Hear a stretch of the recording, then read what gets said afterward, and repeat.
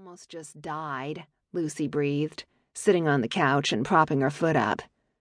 Avery grinned, her eyes bright as Ashlyn moved her fingers along her chin. It still stunned Lucy to see Avery with Ashlyn.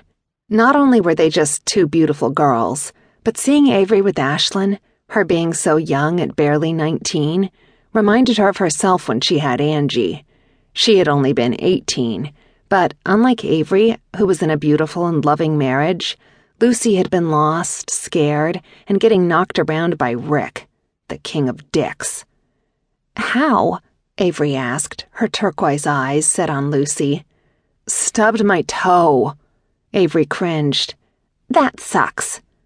"Girl, I seriously thought I was dying a slow death." Giggling, Avery kissed Ashlyn's palm. "A toe can't take you out." Lucy scoffed. "The jury's still out on that." Rolling her eyes, Avery laughed softly. "Anyway, Angie seems good. She's excited for hockey." Groaning, Lucy let her head fall back. She had completely forgotten about that. "Fuck me." Avery laughed louder. "You forgot." "I did. When does it start?" "Tomorrow." "Ugh," she moaned.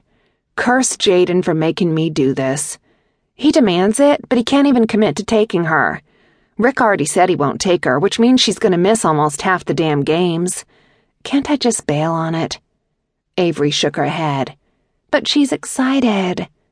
She was. "Okay, I guess I can get Mom to help since you decided to leave me." Avery's smile dropped. "Don't remind me. I hate that we aren't there anymore. We miss you guys." Lucy smiled. "But Jace is doing awesome." "He is." She beamed, doing a little wiggle as Ashlyn tried to type on the computer keyboard. "It's hard, though, just me and Boogie." "I hear ya," Lucy agreed. "But at least your man comes home."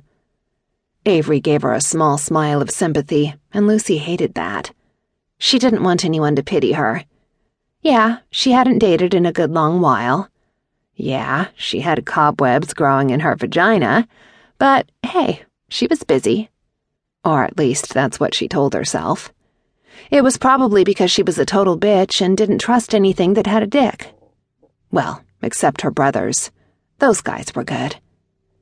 "Mama, I found a sword," Angie called from down the hall of their small apartment above Lucy's interior design office. Small wasn't the right word. Really, it was more like tiny. It was one room bigger than a studio apartment and compact. But after her mom moved her boyfriend into the house, there was no way Lucy was still living there. Seeing Coach's ass once as he banged her mother was one time too many, and it had Lucy hightailing it out of her childhood home. She'd get a bigger place soon. She just had to make more money. "That's great, honey," she called before shaking her head. "I need to find a man. I need to get laid."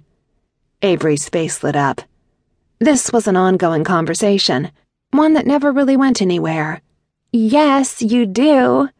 "Whoa, don't get excited. I was thinking out loud. Let's be honest, I don't want a man." Letting out a long breath, Avery rolled her eyes. "Then find a woman." No," she scoffed before shaking her head.